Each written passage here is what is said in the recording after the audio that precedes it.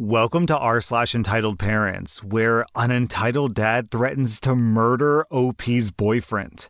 Our next Reddit post is from bootysnacks.com. My black father called me, a mixed-race woman, a bidwitch? Bidwinch? I don't know what this word is. For having a white boyfriend, and he threatened to kill him multiple times. A bidwinch is a black woman who dates white people, often accused of seeking privileges. Oh.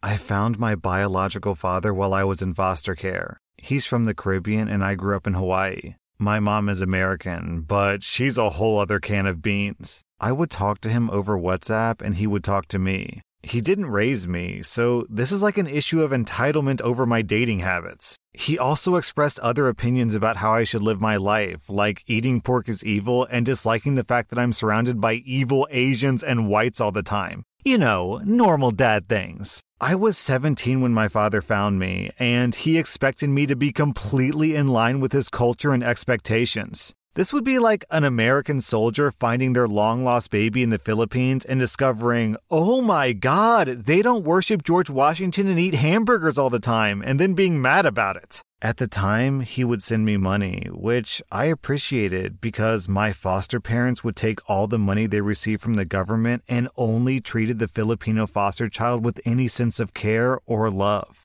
If it's not obvious, my foster parents were Filipino. Me and the other non-Filipino foster kids were left to fend for ourselves. We had a roof over our head and some food, but that was the extent of them caring for us. We would have to buy our supplies for school, pay for laundry, find a way to get clothes, toiletries, etc. They were also openly racist. My foster parents eventually lost their license. Anyhow, while talking to my father, it was revealed that he was a raging narcissist, just like my mother. He'd tell grandiose tales about himself, how everyone loves him, and how I need to go back to the Caribbean ASAP to go back to my culture. And he would say that I'm a black Caribbean girl. He would go on and on about culture, how I need to go back to my culture, how I'm a pure black woman, and I need to go back to my culture. Whenever I said that I was mixed race, he said that I had American cultural confusion. He was pretty racist against practically everyone who wasn't specifically exactly like him.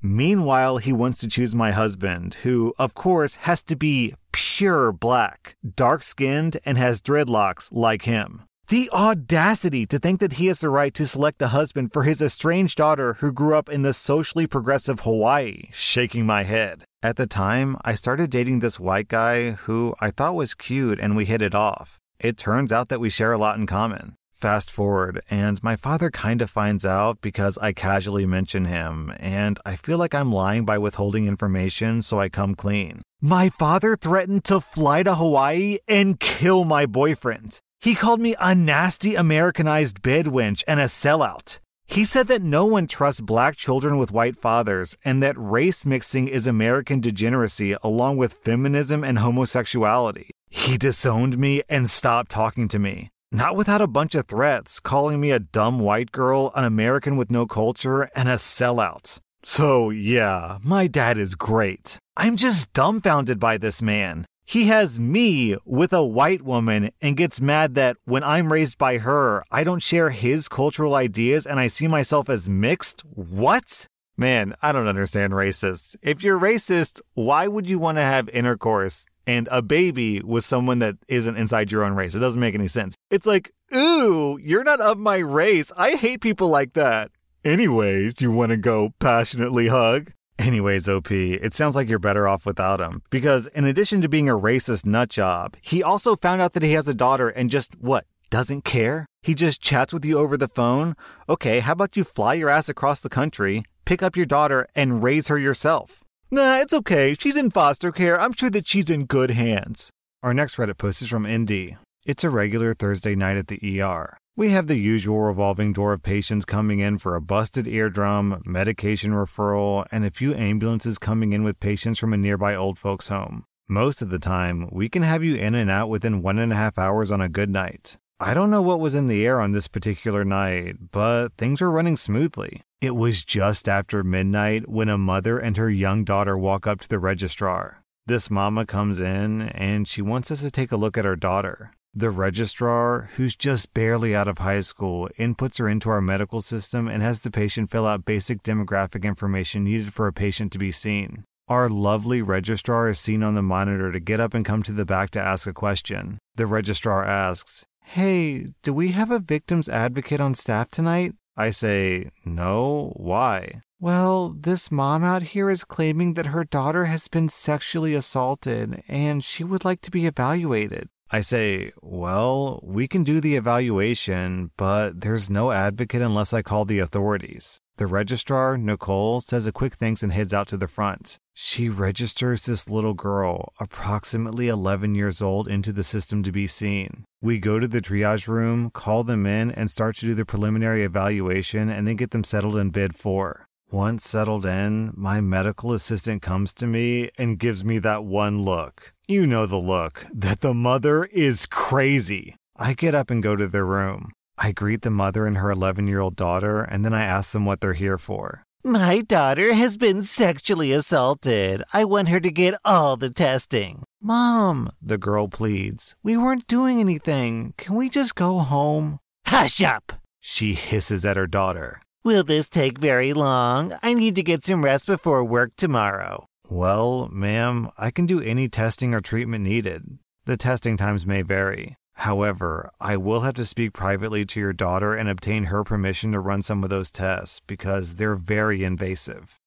"What do you mean? I'm her mother? She will give you permission. She will get the testing done." I look at the young girl and I begin explaining our basic treatment. So for a sexual assault, we would need to run a pregnancy test, a urinalysis, a drug test, and then swab your private area to rule out any STDs. Then we would give you such and such medication to ward off pregnancy and STD transmission. After all is said and done, if requested, we would contact the cops to have them come in and assist in filing a report. I glance over at the mom, who's absorbed in her cell phone. "So would you want or be able to pee for me?" Then I reach for one of our urine collection cups and attempt to hand it to her. The young girl is embarrassed and probably wants to hide under a rock. "Why? Let's just get this over with." "Sweetie, is this not something that you want to do? Would you like to talk about it?" "Yes, she will do it. Now get on with the tests." The mother spits out at me and her daughter.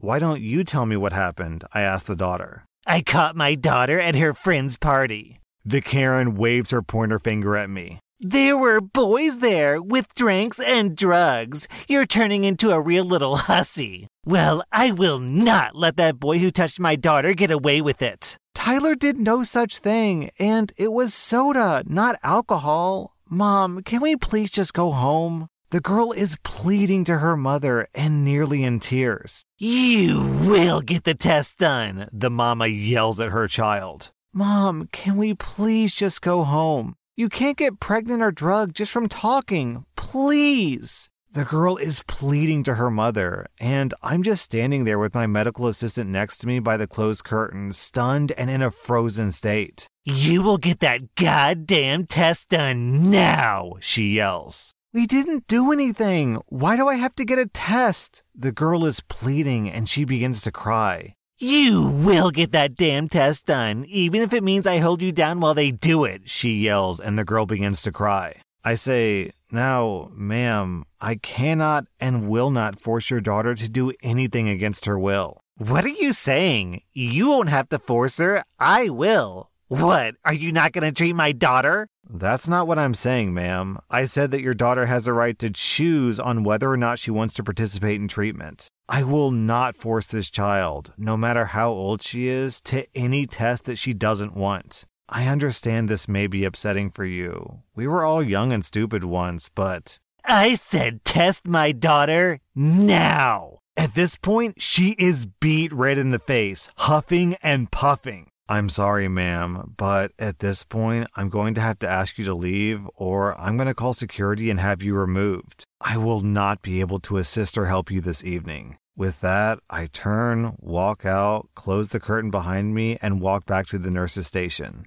I place a quick call to our security team. The mom comes out from around the curtain standing in the hallway, screaming at some poor soul on her phone. She's blabbing about how she's going to sue the entire hospital because we refuse to care for her poor baby who was just sexually assaulted by some hoodlum. The security guard came out of the station. I point in her direction and they head over and escort her out. I haven't seen or heard from them since. As a precaution, I did call Child Protective Services and have a welfare check done on the young girl. I hope she's okay. Down in the comments, we have this story from Stardust in my heart. When I had my first sexual encounter with a boy, my mother tried to have her GYN do an exam on me to check if I was still a virgin. This man looked me right in the eye and said, "I won't touch you if you say no."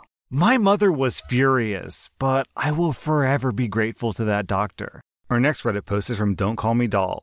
I work at a car dealership as a receptionist, and one of my duties is to greet customers when they enter. I'm a professional artist on the side, and I've been busy with some commissions lately, so since it's not busy at the dealer, I started working on my iPad mini. It's old and I'm working on upgrading it, but I currently can't afford to, so I live with it despite the battery life being really short, and I have to basically keep it plugged in at all times. During my lunch, I was in the waiting area doing work when a kid, a little girl no older than 4, came up and watched me work. This happens a lot when I draw in public, and usually the kids just ask a lot of questions, but this nice girl was really quiet and just had a look of amazement, so I just let her be. Her mother, the entitled mother in this story, was nearby at a salesman's desk working on purchasing a new car, which is a long and no doubt boring process. The salesman working with her walked away, which at my dealership they do very often to retrieve paperwork, talk to sales finance managers, etc.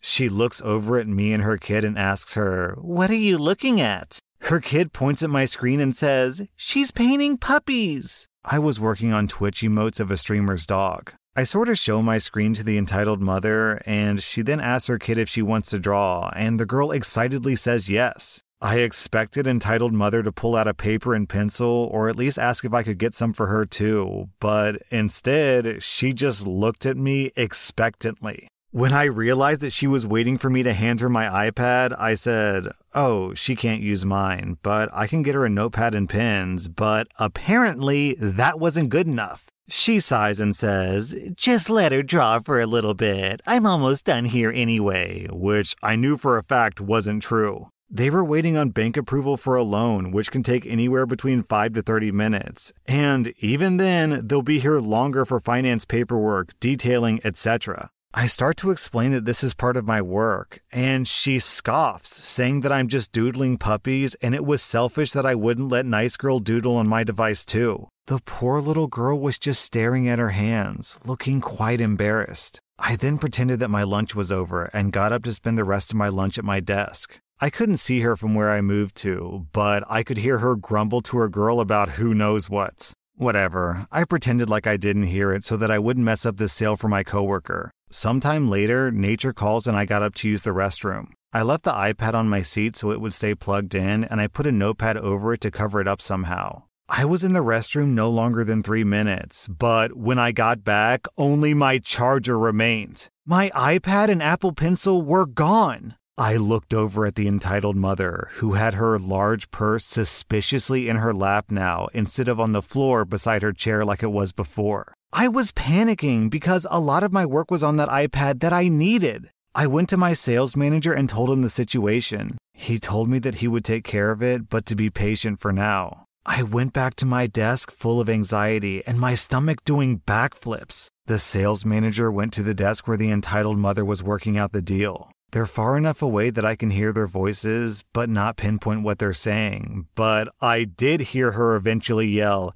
"How dare you! I would never steal! Do you want to lose this sale?" I immediately got up and went over behind the lady so the sales manager could see me, but the entitled mother couldn't. He tells her that he understands, but my iPad went missing, and he wants to make sure that no one currently in the building has it. That's when I remembered the Find My feature on all Apple products. My iPad was connected to the dealer's Wi-Fi, so I pulled out my iPhone and pressed the play sound for my iPad. Her purse started dinging. She tried to play it off like it was her ringtone, but the sales manager stared at her, waiting for her to answer the phone. The thing is, with the play sound feature, if I keep pressing it, it'll keep pinging. I made my presence known and told her to give my iPad back. That's when she stopped playing dumb and said, "Just let nice girl have it. Her birthday is coming up, and I can't afford a present for her since I'm getting this car." My sales manager said that he was happy to cancel this deal so she could instead buy a birthday present for her child and to return my iPad or he would call the police. She practically threw my iPad at me, where it hit me in the gut, and took her nice girl from the waiting area to leave. The poor child looked at me with the most apologetic look on her face before leaving with her mother. My sales manager might have helped me, but he's not exactly the nicest person. From now on, I'm not allowed to bring my iPad to the dealership. I have to either leave it in my car or leave it at home. Whatever. The entitled mother took my Apple Pencil with her since she left in a hurry, so I'm going to stop by the Apple store after work to get a new one. But until then, I'm stuck with my pens and notepad. Yo, that sucks, OP. You should go to the cops because an Apple Pencil's like $100 or something. It's nuts. That was r/Entitledparents, and if you like this content, be sure to follow my podcast because I put out new Reddit podcast episodes every single day.